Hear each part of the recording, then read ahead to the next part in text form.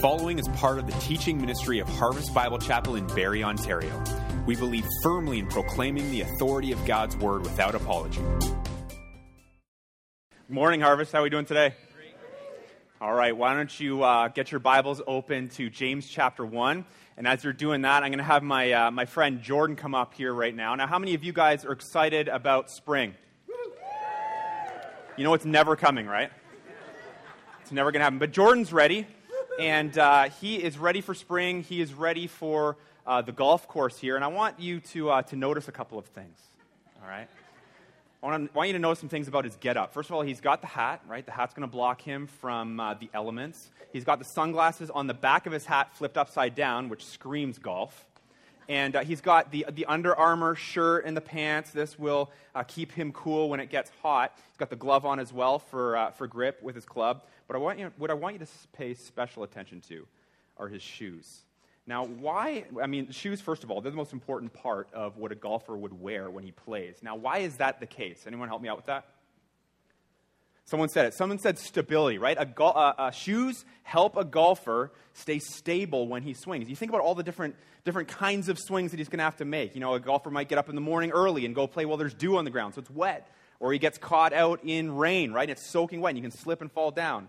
You think about playing in the sand or on a side hill, right? I've played golf with Jordan before. He finds himself in bad lies all the time.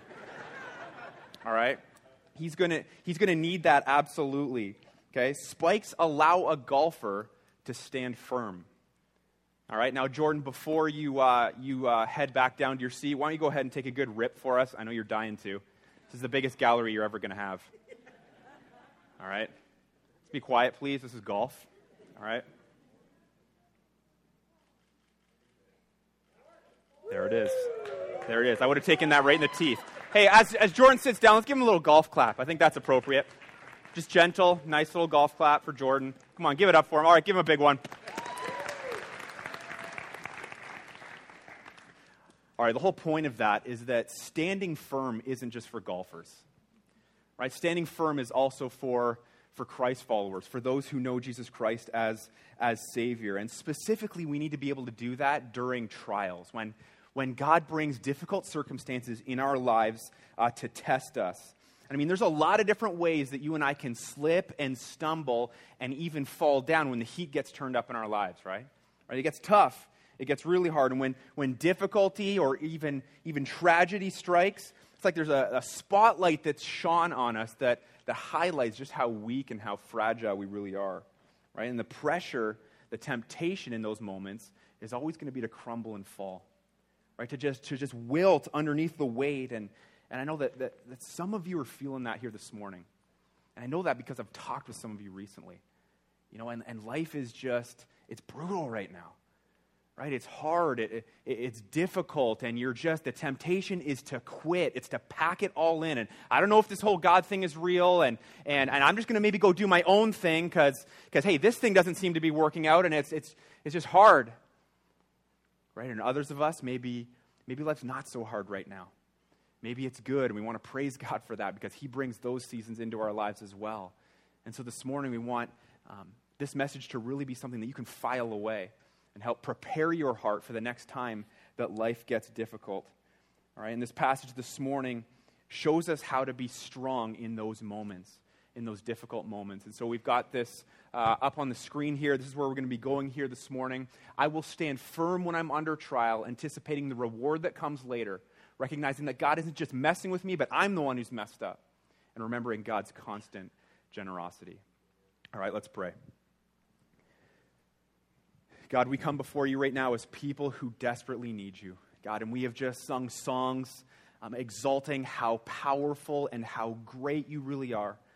And Lord, I pray that would become real life for us as a church here, Lord, that we would be able to take that knowledge and that it would impact the way we think, the way we act, the way we respond to life circumstances. God, I pray specifically for those who are under the gun, who are feeling it's hard. Or would you reach into their minds, into their hearts? Would you give them the thing they need this morning? Lord, I pray that for the rest of us that are maybe in good times, Lord, I pray that we would not take those for granted, that we would not tend to think that it's because we're so great and we've made a whole bunch of right decisions and I'm the man and all of that, God, but that we would recognize that they were a blessing and a gift from you. God, I pray that this morning it would in fact prepare us for what's coming around the corner. We've already looked in James and how there's going to be trials of various kinds. That's multiple trials, Lord. So God, continue to instruct us, continue to build us up, all for the glory of your Son, Jesus Christ. We pray these things in Jesus' name. Amen. Amen. So we're going to read our passage here this morning in James chapter 1. We're going to start in verse 12 and read down through verse 18. So read along with me. It says, "Blessed is the man who remains steadfast under trial. For when he has stood the test, he will receive the crown of life, which God has promised to those who love him. Let no one say when he is tempted, 'I'm being tempted by God.' For God cannot be tempted with evil, and he himself tempts no one. But each person is tempted when he is lured and enticed by his own desire. Then desire, when it is conceived, gives birth to sin, and sin, when it is fully grown, brings forth death. Do not be deceived, my brothers. Every good and perfect gift is from above, coming down from the Father of lights, with whom there is no variation or shadow due to change. Of his own will he brought us forth by the word of truth, that we should be a kind of first fruits of his creatures." All right, well, we're going to jump right into it here. Here's the first thing in your notes. I will stand firm when I'm under trial, anticipating the reward that comes later. All right, now you might notice here as we get into verse 12 and as we read this, that a lot of the language that we're looking at here mirrors what we've already studied in the book of James, which Todd covered just a couple of weeks ago. All right, and there James talked about how trials are designed to make us spiritually steadfast, right? To make us strong. They toughen us up. They make us resolute and unwavering in our commitment to Christ. Right? That's why trials are so important, and we don't want to waste them. And so he kind of picks that idea up again here in verse 12. Read along with me. It says, "Blessed is the man who remains steadfast under trial." All right, so when you remain under your trial or under the test that God has brought you, it means obviously that you don't try to get out from underneath it. Right? You don't try and run away from your difficulty. Now, it's probably true that some trials are easier to get away from than others. Like maybe for you, your trial is in the workplace and work's not going very well and this is bad. And, if you really wanted to, you could probably just, quit that job. Maybe that would be no problem. I can go find another job like this. I know someone will be hiring. Right? You could leave that trial pretty quick. Okay, but other times, the pain is so severe. Right? It's in your face constantly. Right? You can't get away from the pain even if you wanted to. Okay, so perhaps you can't exactly run away from your trial, but are there other ways that you try and cope? Right? Like for you, maybe, for example, do you try and ignore the problems in your marriage or in your family by doing things like watching copious amounts of TV, right? And just kind of numbing the pain with that. Or for you, maybe it's some kind of a substance abuse and it's alcohol or prescription meds or maybe it's something like weed, right? And that's like your dirty little secret. Right? It's anything to numb the pain. And maybe it's not something like that. Maybe it's, I go shopping, right? And I just buy stuff because I just want to fill myself with new things because that gets me kind of excited and I have this thing to look forward to and I can kind of forget about the pain and the trial that I'm in. Right? Those are all different ways that we try to get out from underneath our trial. Right? We may not physically run away, but we're getting away from it nonetheless. Right? We distract ourselves. But as Christ followers, we know this. That's not the way we're supposed to handle ourselves. Right? Not at all. Right? We stay in it. I'm going to commit to this. As hard as it is, God, you do whatever it takes, whatever needs be in my heart, in my life, so that I change, so that I'm conformed more into the image of Jesus Christ, your Son. Right? It means that you've got your spiritual spikes on, so to speak. Right? I'm going to stand firm. I'm not going to waver. And it says here that when we do that, there's a benefit that we receive. What does it say? It says we're blessed. Right? We're blessed. Now that word blessed, it goes so far beyond mere happiness. Okay? way beyond like, I want a carefree life and I'm going to be happy. Right? That word blessed signifies a deep and abiding joy.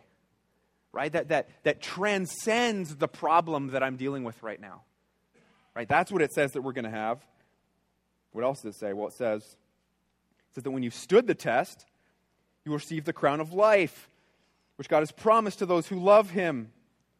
Now, when it says crown there, don't be thinking like jewels and rubies kind of crowns. So sorry, ladies, if you like jewelry. That's not really the kind of crown it's talking about here.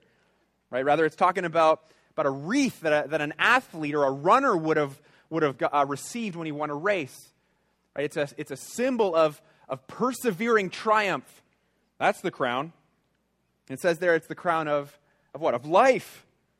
Of eternal life it's talking about there. It's pointing to our future reward. Right? It's pointing towards heaven. Right? That's what we're going to get. That's what's waiting for us. You know, we got to be really careful, though, how we think about this. Because it's not saying, hey, stand strong during your trial, stand firm, and if you do, then you'll receive heaven someday. Right? It can't be saying that. Right? It can kind of look like it at first glance, but eternal life isn't something that we earn. Right? We know that. It's something, it's a gift, right? It's something that we graciously receive from our Father. So when you remain under, when you persevere, when you stand firm under your trial, what you're doing is proving that Christ has already saved you. Right? And that heaven is yours. It awaits you someday. Right? That's what perseverance is all about. See, I love it because God doesn't make us just like jump through a bunch of hoops in life, and if we do, and we do a pretty good job of that, he gets to decide at the end whether or not we've been good enough to make it into heaven. Right? That's not Christianity. Right? That's every other religion in a nutshell. Right? Every other religion on some level is works-based. Right? I got to do something to appease the deity that I subscribe to. I've got to impress them. I've got to be moral enough. I've got to be well-behaved. And then I will get whatever version of heaven my religion says exists. Right? But that's not the Bible. That's not our God. That's not Christianity. And praise him for that. Right? God guarantees us heaven from the start. Right? From the very beginning. Notice here how the passage, how it just front loads the blessing, the promise of blessing and reward. Right? It front loads it. It doesn't say, hey, do all these things first and then understand that there's reward at the end. Now, it wouldn't be wrong to say that. There's plenty of passages in Scripture that covers it in that order, and that's fine. But it's kind of cool to see here how he reverses it, right? It's like, here's the reward that you have to look forward to. Now do these things. Live this way in light of that. Right? He's like, it's awesome. I'm going to tell you all about that now to encourage you and to lift you up and to bring you some type of positive thinking in all of it. Because there's some good stuff coming your way. Listen, the moment that you receive Jesus Christ as your Savior, because you've confessed your need for him, you've repented of your sin, okay, the moment that he becomes your Savior, heaven is yours. Right? It's yours. It says that he promises it, right? He promises it to those who love him. It's just waiting for you to receive when this life's over. You've been declared righteous. The moment you become a Christian, you get saved. God sees you as though he sees his son, Jesus, who is perfect. Right? You've been declared righteous. You can't get cut from the team. Right? You've already made it. You're on the first line. Right? It's a pretty amazing thing. Right? Whatever trial you have, if you're a Christ follower, you will persevere through it because of Christ in you. Right? And he's promised us a perfect ending, and he's leading us to it. Right? He's there with you right now, in the crux, in the difficulty. And again, he promises you a perfect end. You have that to look forward to. Do you look forward to that? I think that's a reasonable question to ask at this point, right? Do you anticipate the reward that's coming? If you struggle to keep eternity in the front of your mind, you really just need to work at it until it becomes kind of automatic, right? Until you get it. right? Till it becomes a fabric of your way of thinking. Right? It's called having an eternal perspective. And it's really all about feeding your soul the promise of heaven, right? Like, it's coming, right? I got to withstand this pressure, right? I'm going to make it because Christ has taken me there, right? And you can do that, right? You can feed your soul the promise of heaven every time you read Scripture, every time you worship. We've just done tons of that, right? You're reminding yourself that a perfect ending is awaiting you. Okay, even during the awful, terrible trials that you're experiencing, right? You have that promise, and it's waiting. 1 Peter 1 verse 4 says that God's got an inheritance that's imperishable, it's undefiled, it's unfading. It's kept in heaven for you. It's kept in heaven for you. I mean, there's just nothing better to look forward to than that, right? There really isn't. All right, I will stand firm when I'm under trial. Here's the second thing, recognizing that God isn't just messing with me. Recognizing that God isn't just messing with me. Take a look at verse 13 now, okay? Verse 13, it says, "Let no one say when he is tempted, I'm being tempted by God. For God cannot be tempted with evil, and he himself tempts" who? No one. No one. Now, it's pretty common for people when life gets difficult to look for someone or something else to blame. Right? That's kind of in our nature. Right? Like someone else's fault, or it's because of that thing that happened to me. That's why I'm going through something difficult. Well, verse 13 and all the way to 15, we'll cover that a bit later. It's so good because it really helps us sort out our theology of all of this. Right? How we believe, what we believe is true about all of it, which is so crucial. And then, of course, it gives us a good idea of how to respond to the trials and temptations. Okay, first of all, you need to know this. Trials and temptations, they're two different things. Okay, they're two different things. Interestingly enough, though, in the Greek, they're actually the same word. Very similar word. And they're just used differently depending on the context. Okay, now a trial or a test, okay, we use those things interchangeably there. We covered those in verse 12. It's a hardship that's brought on by the Lord. Right, a hardship that's brought on by the Lord. And trials are always meant to be endured. Okay, we need to endure a trial. And I need to stand firm when it hits me. And then in verse 13, the word used there is tempted. Right, the word is tempted, which means a direct enticement to sin. Direct enticement to sin. Now, temptations, they're to be resisted. Okay, they're to be resisted. We refuse to give in to them. Okay, so a simple way of kind of thinking about this is that we persist through trials and we combat temptation. That's the way that we look at that. Now, when we go through tough times, we will be tempted to give in to sin along the way. Right? Just the way it's going to go. You're going to be tempted every step of the way. Now, a huge question that we need to ask is, who's to blame for the temptation? Right? Who's to blame for that? Well, what's the verse say? Verse 13, it says, "Let no one say when he is tempted, I am being tempted by God. For God cannot be tempted with evil, and he himself tempts no one." Okay, now my job as the preacher with a verse like that is pretty simple. Right? Not a whole lot to explain here. It's pretty clear on its own. Okay, we are in no way correct or even close to correct if we suggest that God is in any way responsible for our temptation or our sin. Okay, why? Well, because he's untemptable. Right? He cannot be tempted, and he himself tempts no one, the text says. It's laid out there clear as day. Now you might be thinking, but Mike, I thought God was sovereign, and I thought he was in control of everything, and I thought that he orchestrated my life in such a way that trials and temptations would come into my life, and I've got to deal with those. What about that? All right, well, let's call that objection number one. Okay, objection number one. All right, well, how do we handle that? You ever thought that before? Well, God's sovereign, so maybe this is all him. Well, here's a couple questions for you. Is it true that God is sovereign over everything? Yes, it is. Yeah, absolutely. Check. Is it also true that God orchestrates every trial that comes into our life? Yes, it is. Right? And he does it to mature us, right? To make us stand firm. Now, is it also true that he tempts us? No. Or does he? Right? Time for objection number two. You ready for this one?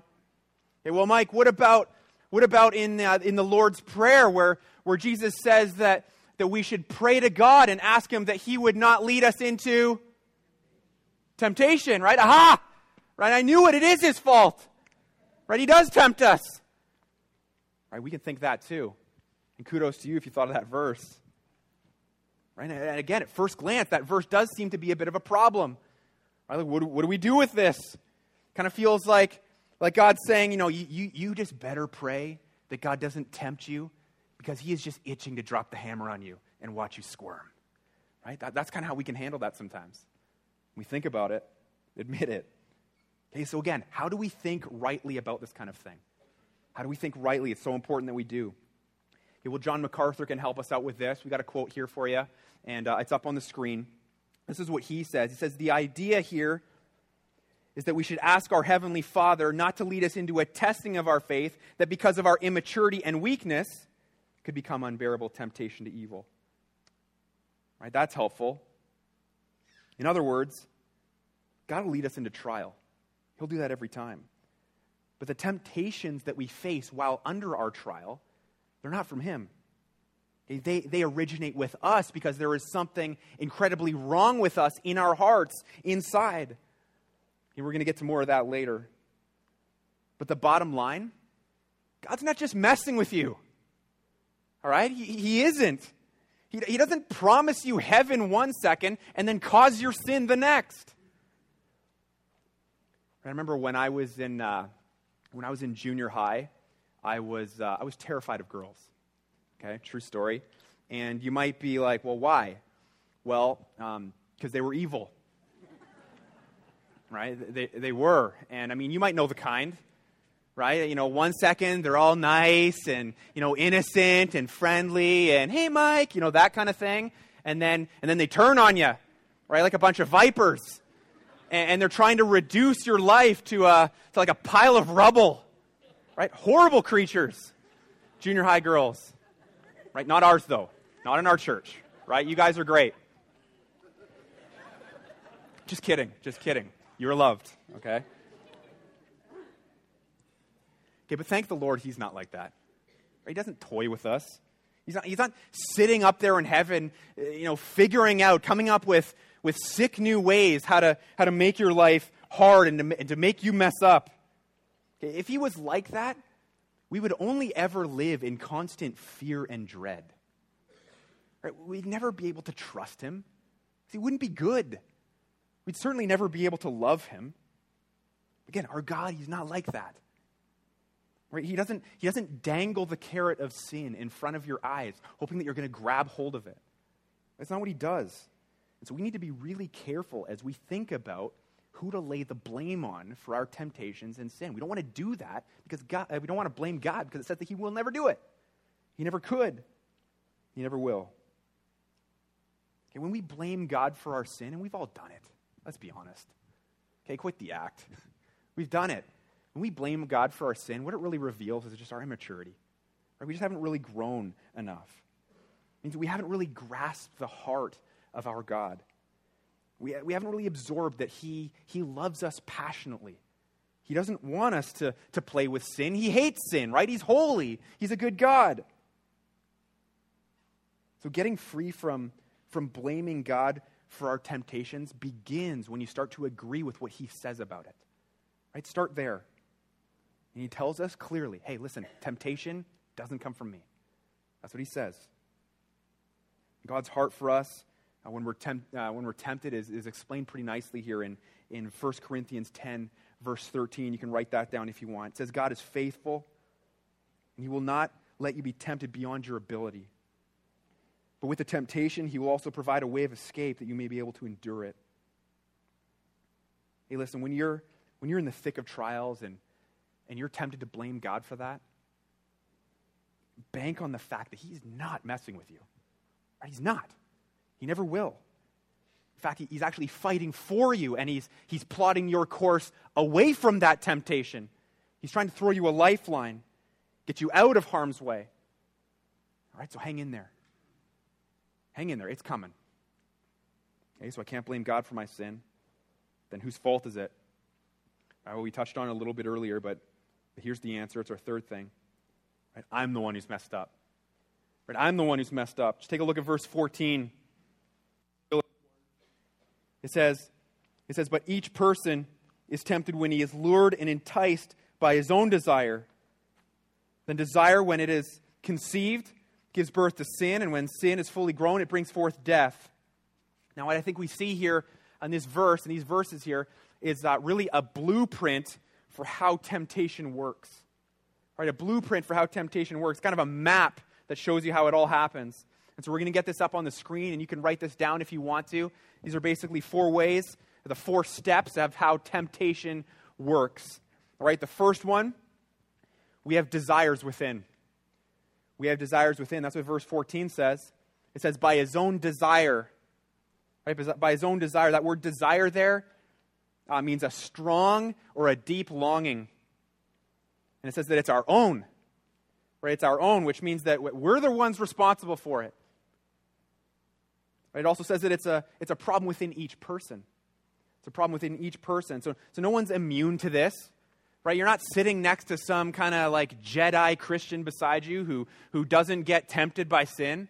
Right? It doesn't work that way. Every single person in all eternity, right?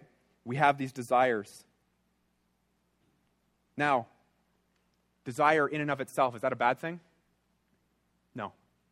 No, for example, all right, we'll use sexual desire as an example. Is it wrong on a basic level to desire the opposite sex?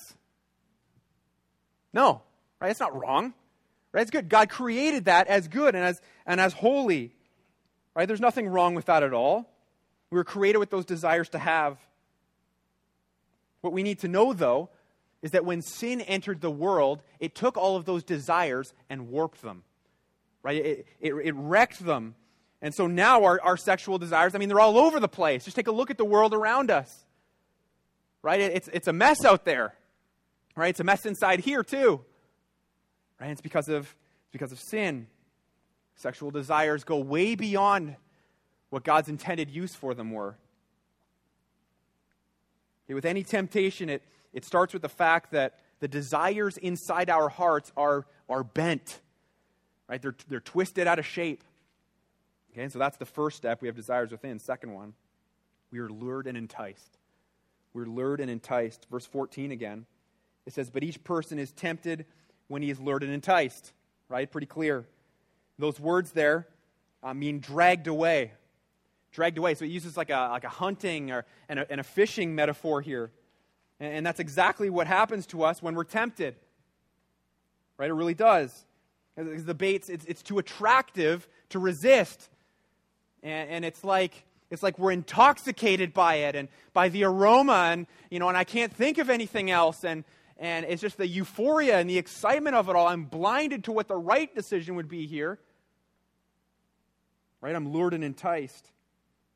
We don't think straight, and so we succumb to it. It's like a fish tracking a worm on a hook. Right? It's not thinking about anything else. It wants that worm. It's going for it. Because that's the second step. Third one, we commit the sin. We commit the sin. Verse 15 says, then desire, when it is conceived, gives birth to sin. Okay, so here James, he uses the process of childbirth to illustrate his point. Right? Desire is essentially a mother who gives birth to her child, which is sin. And so this is the point where we actually give in to the temptation and commit the act. Right? And it's not by accident. We decide to. It's a choice. Right? And we do it.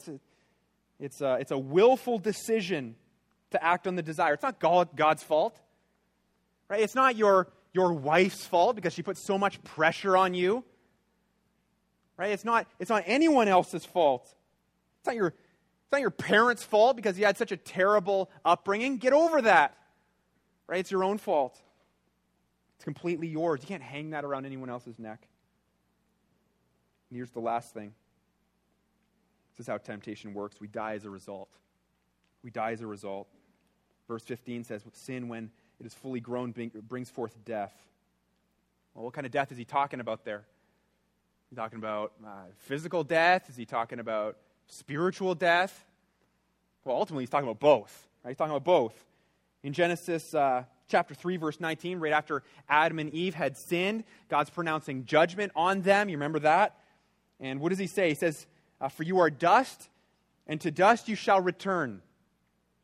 Right? It shows us there that our sin brings forth physical death. Right? It's physical. Then if you were to look at Ephesians chapter 2 in verses 1 to 5, it shows us there that we're dead in our trespasses, it says, but that God made us alive with Christ. Right? It's talking about, it shows us that our death is also spiritual and that Christ makes us alive spiritually. Right? But when we die spiritually, it means that we're cut off from the Lord. Right? We're not in any relationship with Him.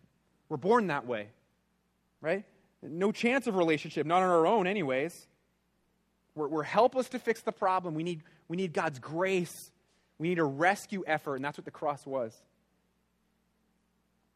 What does all this tell you? Probably to stay away from temptation, right? Stay away from sin. Things can go from bad to worse in a hurry with that stuff.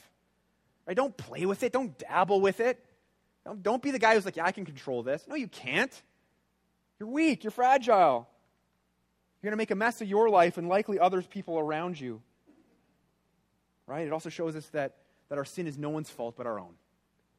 Right? We got to own that. We're messed up people inside. Right? You ever run around the house desperately looking for your keys or your phone or something like that? Right? We all have. Right? And how do you get it? At some point, you probably get to the point where you're like, someone took them. Right? And what happened? And pretty soon, like if you're like me, you're like barking at the kids or, at your spouse, whatever. Right? But in my experience, it's never anyone else's fault. Never. It's always my fault. Right? The keys are usually like in my pocket or the phone's plugged in right where I left it. Right? And I was getting all upset about nothing. Right? But this is how we get. My fault. I'm the problem. Now, how does admitting that we're messed up people, how does admitting that help us stand firm in a trial? Like how do we put that together? Right? It'd be easy to think, well, to stand firm, I gotta be tough, right? I gotta puff my chest out a little bit. I gotta be strong. No, when you admit your weakness, it shows humility.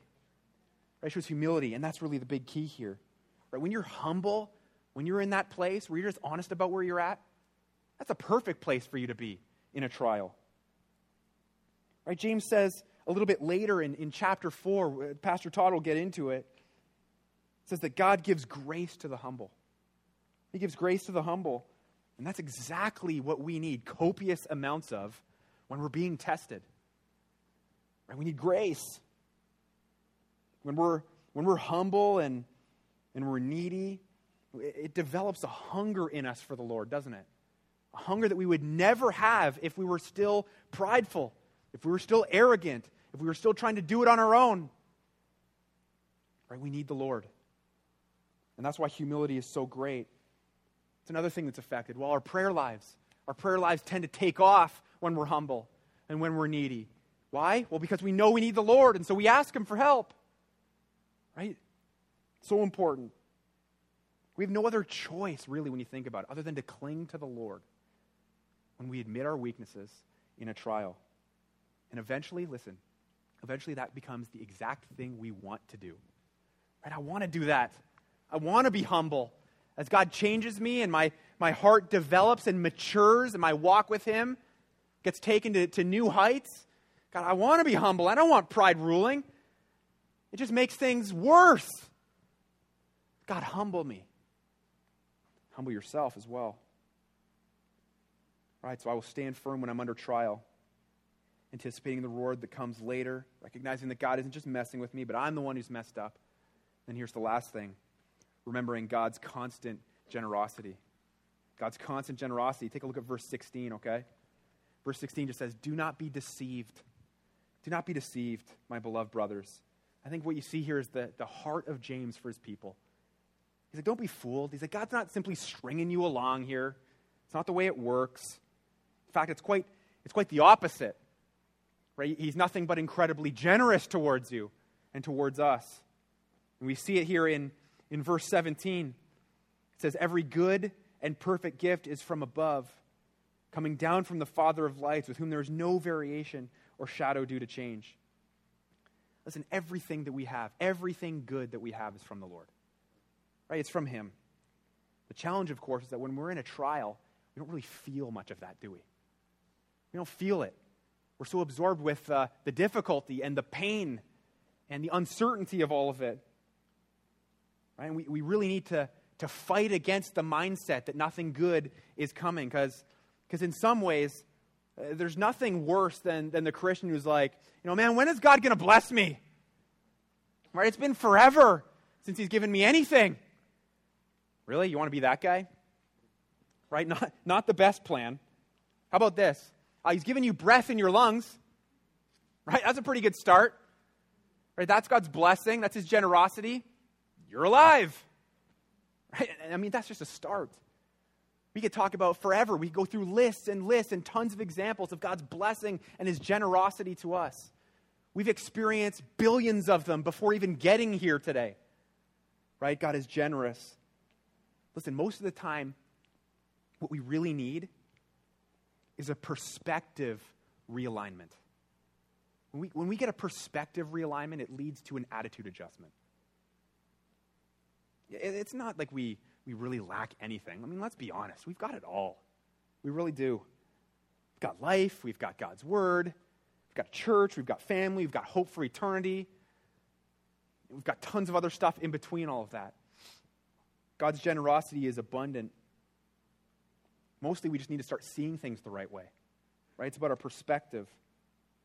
Now, of course, it's true that you're going to go through times of trial where you just need something special and specific. And God, I'm not going to let go of you until you give this to me. Right? For sure. We all have those moments. I had a moment like that this week. Right? But God answers us in those times. Right? And he promises us that he's going to give us what we need when we need it. Now, I love this. Verse 17, it says there that he's the Father of lights, which was just an ancient Jewish title that they gave to the Lord that talked about the fact that he was a creator, sun, moon, and stars, and it referred to his generosity. And it says there, with whom there is no variation or shadow due to change. It's saying that there's no variation, there's no change in his nature whatsoever. Right? He's not like this one day and then like that the other. Hebrews 13 verse 8 says, Jesus Christ is the same yesterday, today, and forever. He doesn't shift like shadows do. You ever watch the sun hit a tree in your front yard or something and it casts a shadow? What happens to that shadow as the sun moves across the sky throughout the day? Shadow moves, right? It changes. We can set our watch to the fact that so many things change in life. Okay, but God's not one of them. He does not. And neither does his generosity towards us. It's constant. He's always pouring that out. Now, verse 18, it speaks to that as well. It says, of his own will, he brought us forth by the word of truth. That God brought us forth is referring to our salvation there. And when James says that we should be the kind of first fruits of his creatures, he's really talking specifically to the Jews reading this letter. He's like, man, you guys are some of the first Christians. You guys are just the beginning of the whole plan that God has to save many. Right? He's encouraging them. And it also hints at the fact that believers are really the first chapter of God's new creation that he's planning to reveal at the end of time. Right? Pretty cool that we're part of that. And that we've been told what the end is going to look like. Right? It means that in eternity, we're going to get to enjoy God's perfect gifts forever. Right? It doesn't end. We're going to enjoy them perfectly because sin is going to be done with. Can't wait for that. Hey, Christ followers, we're continually blessed by God's generosity. Right? Continually. And if you're in a season of testing right now and you're feeling everything that we've been talking about, and you're like, man, God has been so generous to me and so kind. You ever talk to somebody like that? If that's you, fight to stay there. Right? That's a sweet spot. Right? If that's not you and you're feeling burdened and weighed down and heavy, fight to get there. Right? Don't give up. Okay, by faith, choose to believe what the Lord says. Choose to trust him. Right? That's what he's there for. That's what his job is. That's what he does. Right? Take him at his word. Stand firm. Hold on. Okay? So the trial that you're in will not be wasted. Let's pray.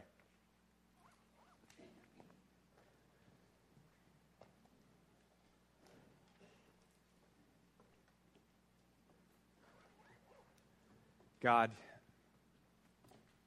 we need you. I mean, we read a passage like that. We see how good you are, Lord, and we see that we need you. Lord, I pray for those right now who are just not feeling it, who are just struggling, who are chafing against everything that we've talked about, everything that we've read. Those people who are throwing out the, yeah, but. God, reach them where they're at. Help them to trust you. Help them to believe that you are good. Help them to see a light at the end of the tunnel, God. That doesn't just have to end in pain and darkness and misery, but Lord, that you are entirely kind. You are a God who loves them. Lord, I pray that they would take some real strides this week to apply some of what we've been looking at. Lord, I pray for those who are in a trial right now and they are doing everything they can to grab hold of what this passage says. God, continue to encourage them. Continue to strengthen them. Give them hope that you are doing something in this, that this isn't just random, that it's not going to be wasted. You have serious purpose for it. God, I pray that through all of it, our heart for you would grow, that we would love you, Lord, that we would desire to be near you, not just to get things from you, but to desire to be close to you, Lord, for intimacy with our Savior. God, do these things, accomplish these things in us, Lord. We can't do them. We need you. In Christ's name, amen.